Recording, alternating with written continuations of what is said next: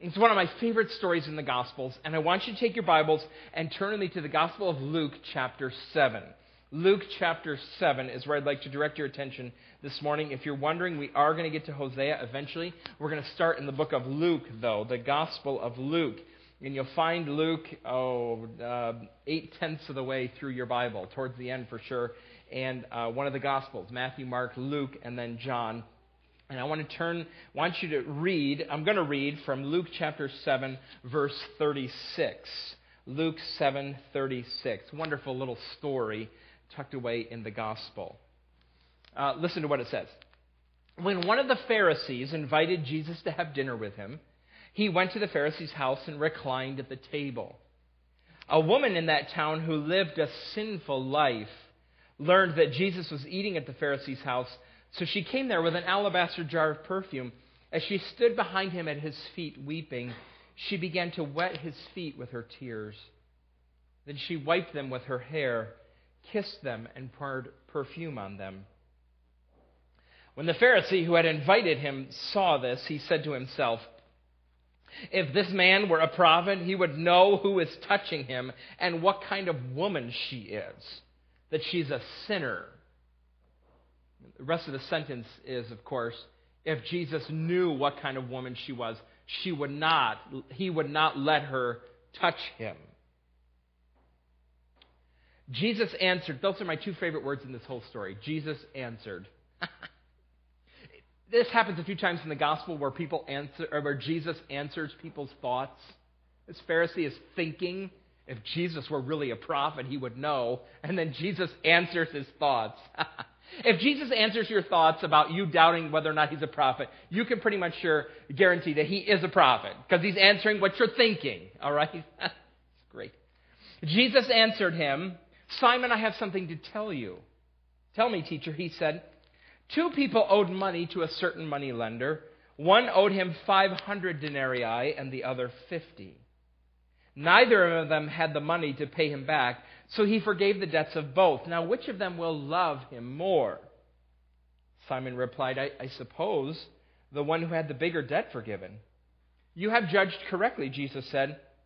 Then he turned toward the woman and said to Simon, "Do you see this woman? I came into your house. You did not give me any water for my feet, but she wet my feet with her tears and wiped them with her hair. You did not give me a kiss, but this woman from the time I entered has not stopped kissing my feet. You did not put oil on my head, but she has poured perfume on my feet. Therefore, I tell you, her many sins have been forgiven, as her great love has shown. But whoever has been forgiven little loves little." Then Jesus said to her, "Your sins are forgiven." The other guests began to say among themselves, Who is this who even forgives sins?" Jesus said to the woman, "Your faith has saved you. Go in peace." Now, the order of the events in this story is important. It's easy to get confused because Jesus declares things out of order of what they happened. But notice here, the first thing that happens in this story is that everybody sins. Well, everybody but Jesus in this story is a sinner. Simon has sinned. The woman has sinned. All the people around them have sinned. And they all know it. And it's interesting. Jesus in his little parable assigns dollar values or denarii values to the sin. I wonder how important an issue that is for understanding this story. Simon, the Pharisee, he follows the Bible. He reads it and knows it. Certainly in his mind, Simon is thinking that he's a 50 denarii level sinner. And he's pretty sure that this woman would be a 500 denarii level sinner. Based on things Jesus said elsewhere, I'm not sure he would agree with Simon's evaluation of the monetary differences here. But the sin is what starts here. In one sense, it doesn't matter whether or not you're a 50 denarii or a 500 denarii sinner. It doesn't matter. But it's not unimportant. Jesus was talking to towns one day. He was preaching, and he was talking to some of the cities that he had visited most often. Some of the places where he had done some of his first and greatest miracles, cities that had heard his greatest lessons. and they had rejected him. And Jesus said to them, I wrote it here, Matthew 11, "Woe to you, Chorazin! Woe to you, Bethsaida! For if the miracles that were performed in you had been performed in Tyre and Sidon, they would have repented long ago in sackcloth and ashes. But I tell you, it will be more bearable for Tyre and Sidon on the day of judgment than for you." Hearing Jesus and rejecting him is a 500 denarii level sin. It will be better for you in eternity if you had never heard the name Jesus than if you hear him and reject him. It would be better for you in eternity if you had grown up in some Amazonian jungle where no missionary had ever been than that you grow up in our church hearing about Jesus and turn from him. It is sobering. In another sense, though, this 550 denarii comparison doesn't matter that much. Remember, James said, whoever keeps the whole law and yet stumbles at just one point is guilty of breaking all of it. It doesn't matter 50 or 500. It doesn't matter how many sins you have accumulated. We all have a debt that we cannot pay. So sin is first, then comes faith. The woman has faith, Simon does not. And her faith is met with forgiveness. Sin, faith, forgiveness, love, then service. It's easy to be confused about this because Jesus acknowledges her forgiveness after her service, but it actually comes earlier on the basis of her faith. Sin, faith, forgiveness, love, service. What she does is a sign that she loves Jesus and that she has been forgiven by him, which Jesus affirms with his words on the basis of her faith. What I want you to see about this passage, though, most keenly, is these verses and this connection that Jesus makes at the end of verse 47. He says, "If you are forgiven little, you will love little. If you are forgiven much, you will love much." Randy Frazie's a pastor. He, for a while, has been serving in Texas. And he one day went to visit a man in his office. And he walked into his office and saw behind the man's desk on a bureau there, he saw a picture of the man and his wife. And Randy Frazee drew attention and said, "That's a really nice picture." Tears came to the guy's eyes. Randy Frazee said, "Why are you crying?" He said, "Several years ago, I had an affair. My wife found out about it. She was devastated. She was hurt, as you can imagine. She was hurt, and she was going to leave me. She was going to take the kids. She was going to leave. And it was when I saw her face, when we talked about it, that I realized the enormity of what I had done, and it just broke me. I didn't deserve it at all, but I went to her, and I asked her to forgive me, and she did." He said, "That picture sits on my desk, and you look at it, and you say, wow, that's a really nice picture. I know that picture was taken a few weeks after my wife forgave me, and she was willing to stand next to me in that picture. You look at it, and you say, wow, that's a nice picture. I look at it, and it reminds me of the time that my life was given back to me, and I didn't deserve it." The one who has been forgiven little loves little. The one who forgives much loves much. If we're gathered together today to express and encourage one another in our love for the Lord Jesus Christ, it behooves us to think about forgiveness, this issue. Even more specifically, our need for forgiveness. To think about our need for forgiveness in all of its manifestations and shades, all of its flavors and colors, all of its expressions. Brothers and sisters, we need to think clearly about the darkest corners of our hearts. Not so that we can wallow in our guilt, but so that we can together say, "My sin, the bliss of this glorious thought, my sin not in part but the whole is nailed to the cross, and I bear it no more. Praise the Lord, O my soul." To help us in thinking about those dark corners of our heart, God has given us the prophets. And to that end, I want you to turn with me back again to the book of Hosea, if you would. I want you to flip back with me to the little prophecy of Hosea. It's actually one of the longer of the so-called minor prophets. Hosea chapter 11 is where I want to direct your attention this morning. The image that the book of Hosea sets before us to describe our rebellion against God is the image of adultery. We should see sin, our rebellion against God, as spiritual adultery. Sin is not just breaking God's rules, it is breaking God's heart. It's not just breaking His law, but it's breaking our relationship with Him. And paired in this book together with spiritual adultery is idolatry. Human sin is not just walking away from God, but it is walking into the arms of another false god. Now, one of the challenges of living in the 21st century in the United States is that we don't have statues of wood or stone that we bow and worship, or silver. But that does not mean that we are not idolaters. Remember what Martin Luther said. He said, "Whatever your heart clings to and confides in, that is your God." Whatever your heart confides in and clings to, that is your God. I was thinking about this concept of idolatry a little bit this morning, and one of the things that I observe occasionally at various pastors' conferences or events that are advertised that I see is pastors who are trying to think, and they talk about what it means to preach in a visual age. We live, they say, in a visual age where everybody has to always have a screen in front of them. And what does it mean to preach in a visual age? So they talk about things like incorporating video clips into your sermons and showing pictures and being very visual. Because, so the thinking goes, we now live in a visual age. Well, I wonder to myself, when I hear those things, I think, have you ever read the Old Testament? These people they did not want to worship a God they could not see. They wanted to be able to see their gods. So they made statues of wood and silver and iron so that they could see their God. Mark Dever said several years ago, Steve Jobs did not create the human eye. We don't live in a newly visual age. We have always been visual people. And they want to make these idols. Well, our idols are not quite so immediately visible.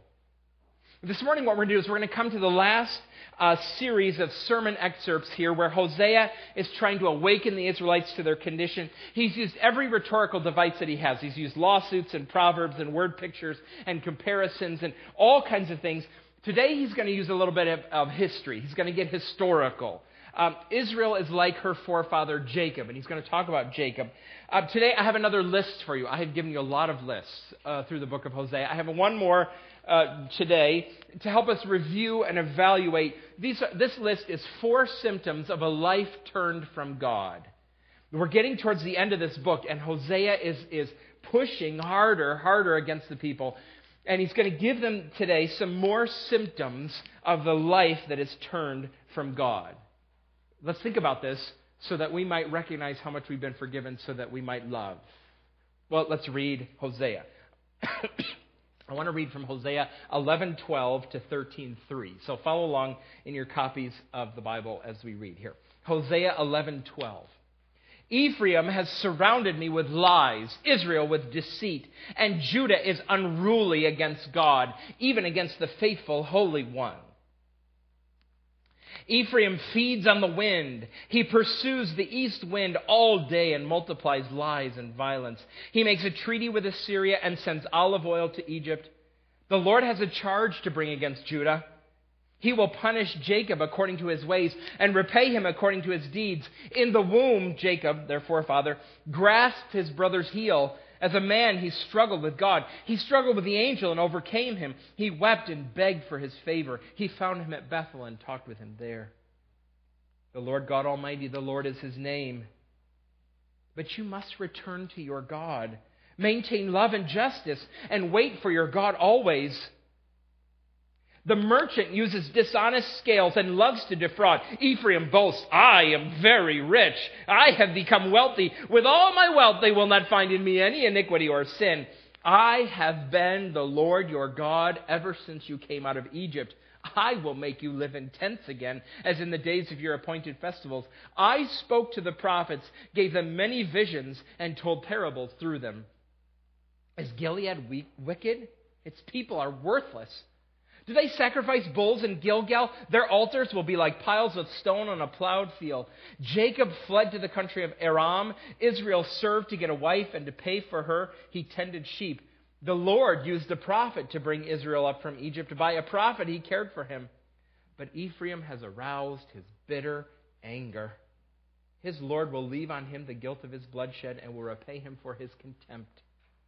When Ephraim spoke, people trembled. He was exalted in Israel, but he became guilty of Baal worship and died. Now they sin more and more. They make idols for themselves from their silver, cleverly fashioned images, all of them the work of craftsmen. It is said of these people, they offer human sacrifices. They kiss calf idols. Therefore, they will be like the morning mist, like the early dew that disappears, like a chaff swirling from a threshing floor, like smoke escaping through a window. Symptom number 1 here of a life turned from God: instability. Instability. That's the emphasis, I think, of verse 12 through chapter 12, verse 1.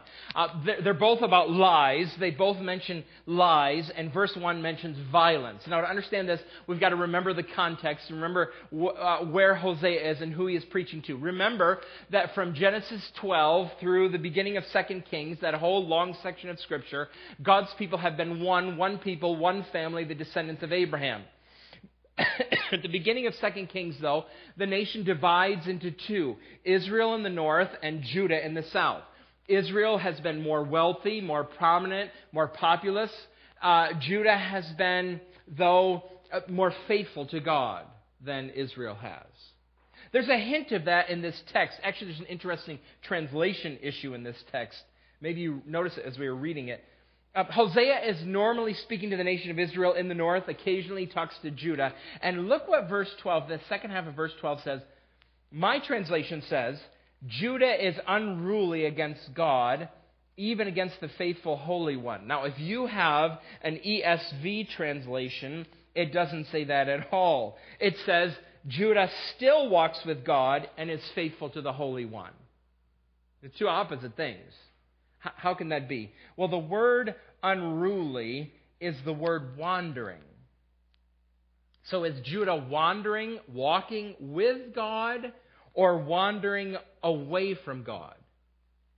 And is the word faithful, does it describe Judah's faithfulness, or does it describe God's faithfulness? Well, the translators of the ESV and the NIV chose to go different ways. The ESV translators are more positive about Judah. That may be right. Hosea served under when Hezekiah was king in Judah, and that was a time of particular revival. They may be right. The NIV, though, is more negative. They may be right. I'll show you why in just a minute. But we have these two nations, Israel and Judah. And now here, though, in Hosea's lifetime, there's a new power player in the area named Assyria. The Assyrians are coming. The Assyrians are coming. What are we going to do? What are the Israelites going to do? The answer in this text appears that they're going to do everything they can to get themselves out of trouble except turn to God and trust in Him. And the result of that is instability. There's all this lying and all this deceit and all this violence. Do you remember when we first came to the book of Hosea, I talked about all the kings that have been assassinated in the nation of Israel, all these lies and violence. What do? They're trying to find a king who's going to lead them to stand up to the Assyrians. We're so afraid. We've got to have a king. We've got to have somebody who's going to deliver us. And they make treaties with Assyria, but if that doesn't work, well, let's go make treaties with Egypt. We'll sell them olive oil. Maybe the Egyptians will protect us. I don't know. All this instability. Hosea has an image for what it's like. All this, you're running from place to place to try to be safe, to try to find some explanation, somewhere you can go that's safe. You won't go to God. And you know what it's like? You're eating wind. You're feeding on the wind. You're running after the wind to eat. The wind is not very nutritious. Even when you put salt on it, it just is not nutritious. All this running around. Remember in Hosea chapter 7, God had compared the people to a bird, like a dove, a senseless dove. They're flying to Assyria. Now they're going to Egypt. They're trying to find some place to be safe, except they won't turn to God. There's instability there. It is not wise, I don't think, to jump too quickly into cultural analysis. I know people who read one article in the Wall Street Journal and can come up with 47 different ways it reveals how the culture is changing. My brain doesn't work that way. But it has been, has it not? It has been disheartening. And that's not even a strong enough word. It has been disheartening to read the news in the last couple of weeks. After the terrible shootings in Orlando, the crime scene was still active. There were still bodies on the ground. Everyone was already arguing about how this crime should be framed. Gay rights, gun rights, terrorism. How are we going to talk about this? We wouldn't have any problems if we didn't have all of these guns. Some people are arguing. Apparently the Democrats in Congress think that. Or if the whole country embraced LGBT equality, if people cared about other people's rights as much as they care about their guns and things like this wouldn't happen. Or if you don't speak out enough about gay rights and you actually can't talk about this, you don't have a legitimate opinion. Why won't the president use the term radical Islam? He said it doesn't help. Is this gun rights? Is this gay rights? Is this terrorism? We can't even stop for a little bit to grieve with one another together over this because we're arguing about what's the cause and what's the solution? And like a dove, we're flying, flitting, arguing from one to the other. No stability. This is what happens to a nation that turns decisively from any sort of biblical worldview. Instability. It's not just a cultural reality, though. It happens personally, this level of instability. I want to see a study. It's already been done. It's probably been funded by the government. But I'd like to see a study about all the promises that are on magazine covers. Actually, now it might be more accurate if the study was done about Pinterest articles. Now, cover stories that promise how you can be happy, how you can finally be happy. How you can finally be happy with your relationships, your marriage, your weight, your career. Here are all the steps you need. Here are all the secrets on all the magazine covers. And like a bird, people fly from one to the other. Relationship to relationship, hobby to hobby, job to job, trying to find something to hold on to. The author of the book of Hebrews is talking about stability and assurance in our lives. And in Hebrews 6, he says, we have God's promises that are sure like an anchor in heaven. That verse is the basis of the line from the hymn, The Solid Rock, that we sing. Remember? In every high and stormy gale, my anchor holds within the veil.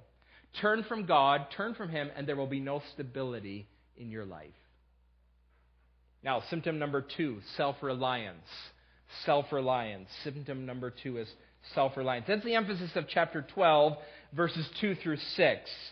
Verse 2 says, God has a charge to bring against Judah. So Hosea normally speaks to Israel. Now he's talking to Judah. Maybe the NIV is correct in being more negative about Judah. Well, he has a charge to bring about Judah. And the charge is that the people are just like Jacob. They're just like their ancestor Jacob. Jacob's life told us for us in the book of Genesis. We studied it not too long ago in our Sunday school class. And here there are scenes from Jacob's life that are referred to. And the scenes emphasize how much Jacob is a manipulative, scheming, what noun to end that sentence with? Guy. That's safe. That's safe. He's manipulative. He's scheming. The scenes. Look. In the womb, he grasped his brother's heel. Why? Because he wanted to come out first. As a man, he struggled with God. He wrestled with God. We can read that in Genesis. He struggled with the angel and overcame him. He wept and begged for his favor. Now, Hosea is not easy on us. When does he weep? The sentence seems to think that Jacob wept before the angel, except there's no account of that in the book of Genesis. The only time Jacob wept that we can tell in the book of Genesis is when he's with Esau, still trying to manipulate and control his brother.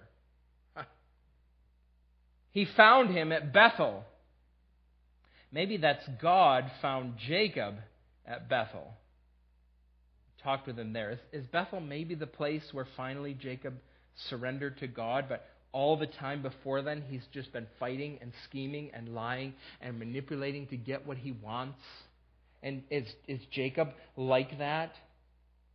The question that is set before the men and women of Judah is this: are you going to be self-reliant like Jacob? Are you going to try to control and manipulate your world to your liking? Or is there going to be a moment in your life when you finally surrender to God, when you finally reorient yourself to God's word and God's will and God's way? How do you know if you're a self-reliant person? I bet there's a lot of ways you can tell. A lot of them. I heard this week about one of those ways that you can tell if you're a self-reliant person. Maybe this scenario will sound familiar to you. Do you remember Rutherford Hayes? Rutherford who? Rutherford Hayes. Rutherford Hayes was the 19th president of the United States. He was one of those bearded men who served in the Oval Office between Lincoln and Roosevelt. And nobody knows anything about Rutherford B. Hayes except for the fact, maybe you remember, his election was one of the most contested elections in the history of the country. And his wife, you probably remember his wife, because she, after she died, because she refused to serve alcohol in the White House, everybody started calling her Lemonade Lucy. Well, Rutherford B. Hayes grew up in a difficult house. Rutherford B. Hayes' parents had 4 or 5 children. All of them died in infancy except Rutherford B. Hayes and his older sister. And in fact, a couple of months before Rutherford Hayes was born, his mother was 7 months pregnant with him, his father died. This poor woman. She's buried 2 or 3 children and a husband. And here's how she responded to her children. She became overprotective and critical. This is in tension with her son her whole life. She exercises very strict control of him. He could not do anything that was even hinted at a risk. So she could overprotective, controlling. And then when he did not live up to her expectations, the guy was elected president, I think that'd be good enough. But when he didn't live up to her expectations, she pecked and picked and pecked and complained and complained. You know, why? These two things are related. See, her children were her whole life. If she was going to be a successful person, if she was going to be a worthy person, she had to make them succeed. This is how she justified and protected her existence. This is why she mattered, why she was a good person, because she had successful children. This is a form of self-reliance. I'm going to justify my existence by my ability to control and protect my children. Jacob lied, he deceived, he manipulated. Mrs. Hayes controlled and demanded and criticized to get her way. Does that sound familiar to you? It's interesting. This happens, doesn't it? We live in a culture, in our church, we value children. We value marriage. And it's very tempting to fall into this notion that the goodness of your children is a reflection on your own spirituality, on your own life. Is that temptation? You face that I do. 1 Timothy 3 tells me my job is dependent upon how my children obey me. So I got to do everything I can to control their behavior, or at least convince you that I'm a good parent. Now, the good news in this text, we move on from self-reliance, if we're thinking about this. The good news in this text is the invitation in verse 6. It's an invitation that's offered all the time in the Old Testament prophets. Return to God.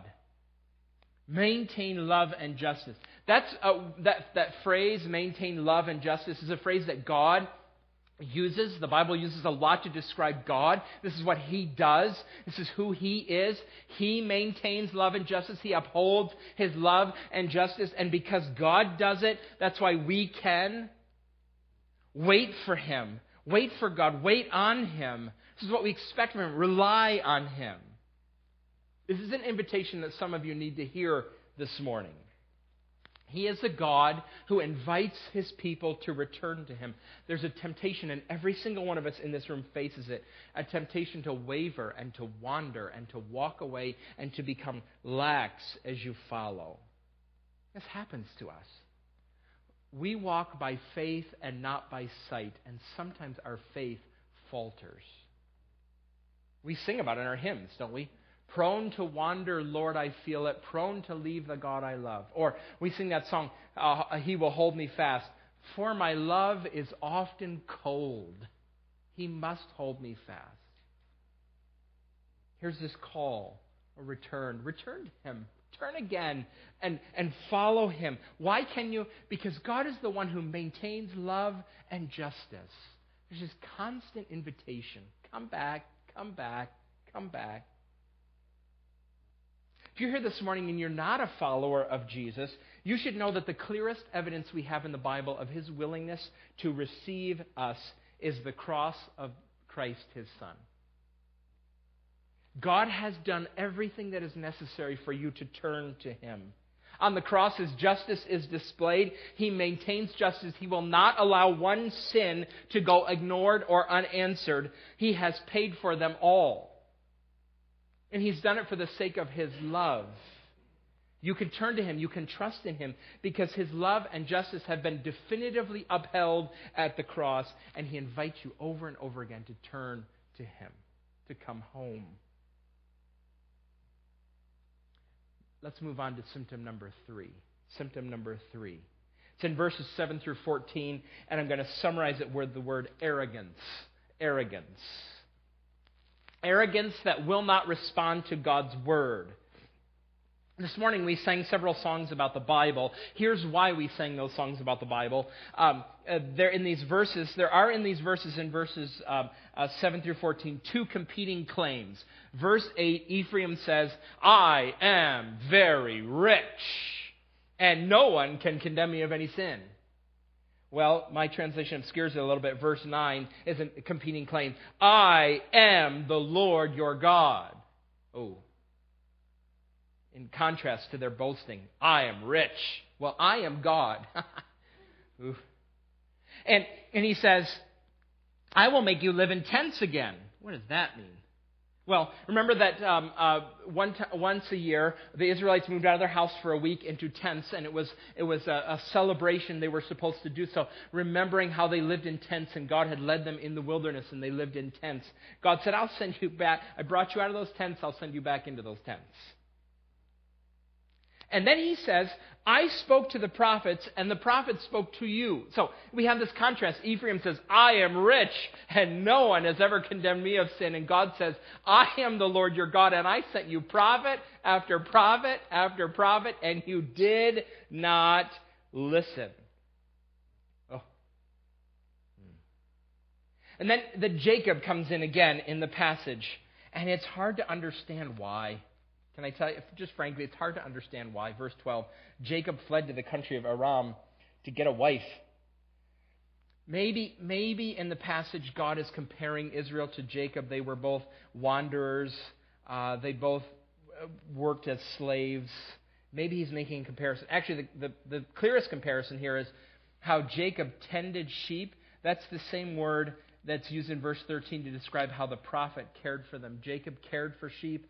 God cared for the people. How did He do it? Through prophets. And yet what we have in this nation is that prophets that were ignored. I'm Ephraim, I'm rich, no one's going to condemn me. God says, I sent you a lot of prophets who told you the truth about yourself, and you didn't listen. During our congregational meeting this month, we were reading our covenant. Our covenant, it reminded me, our church covenant, of one of our values as a church. We are people who are committed together to leading lives that are governed by God's Word. We orient ourselves around God's Word. It's what shapes what we do. We come to God's Word expecting it to correct us and to challenge us and to change us, to form our priorities and our values and desires. 2 weeks ago, the Lancaster newspaper featured an article by Dr. Rachel Levine. I wonder if you saw that. Dr. Levine is the Physician General for Pennsylvania. And the article described what it means to be a transgendered person. And the point of her article was that transgendered people are trying to become their true selves. That's the phrase she used. To identify as who they really are, to be their true selves. But I'm not trying to downplay the internal turmoil that can take place in the life of someone who feels disassociated with their body. I'm not questioning that. I'm not turning that aside. I would like to ask, very gently, I would like to say, instead of using pills and surgery to bring your body in conformity with your feelings, your identity, perhaps it would be wise to try to bring your identity in conformity with your body. It's a good question to ask. Some circles, that's a hateful question to ask. It'd be a good question to ask. We want to be our true selves.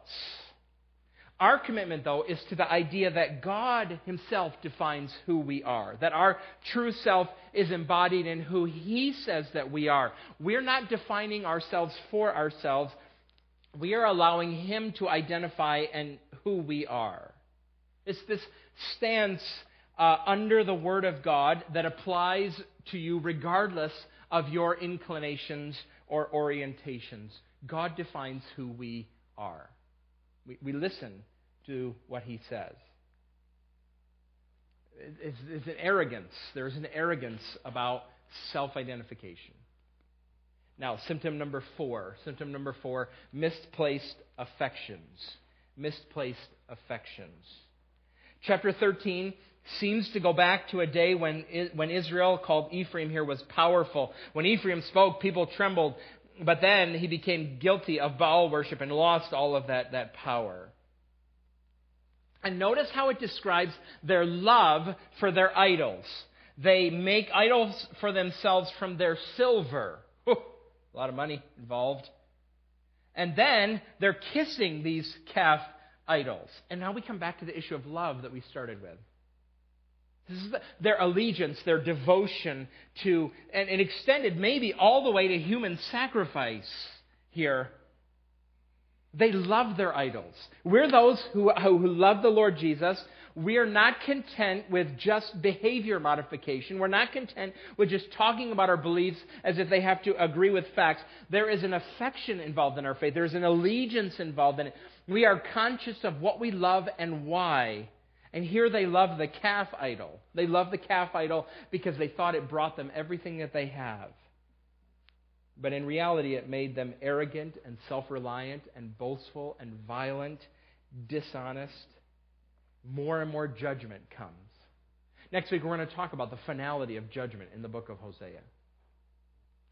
We gather together to remember that God has called us out. He's called us out to face our true condition before Him, to cultivate, in contrast, love for Him. Here's the problem. We want to see the full extent of the problem so that we can truly appreciate the goodness of God's solution. Because those who have been forgiven much love much. Let's pray, shall we? Father, we confess to You again that You have set before us in Your word fields that are hard to plow, images that are sometimes hard to understand. You stretch our mind and our imagination in this book as we read, but you open up our minds so that You might pierce our consciences with the truths that are here. Lord, we confess, all of us in this room, we have walked in self-reliance and arrogance. We have experienced the instability, the misplaced affections of those who have turned from You. Thank You for rescuing us through the Lord Jesus Christ. You are the one who maintains love and justice. You did it at the cross. Lord, cultivate in us a clear knowledge of what You have done, what we have done before You, so that we might love the Lord Jesus much. We pray these things together in His name, saying, Amen.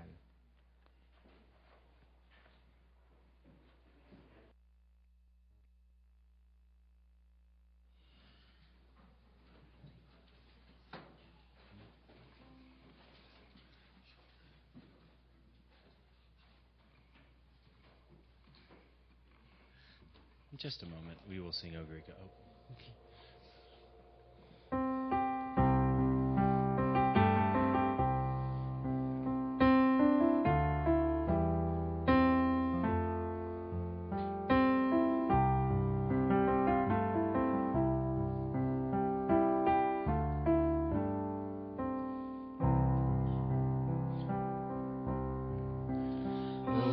Your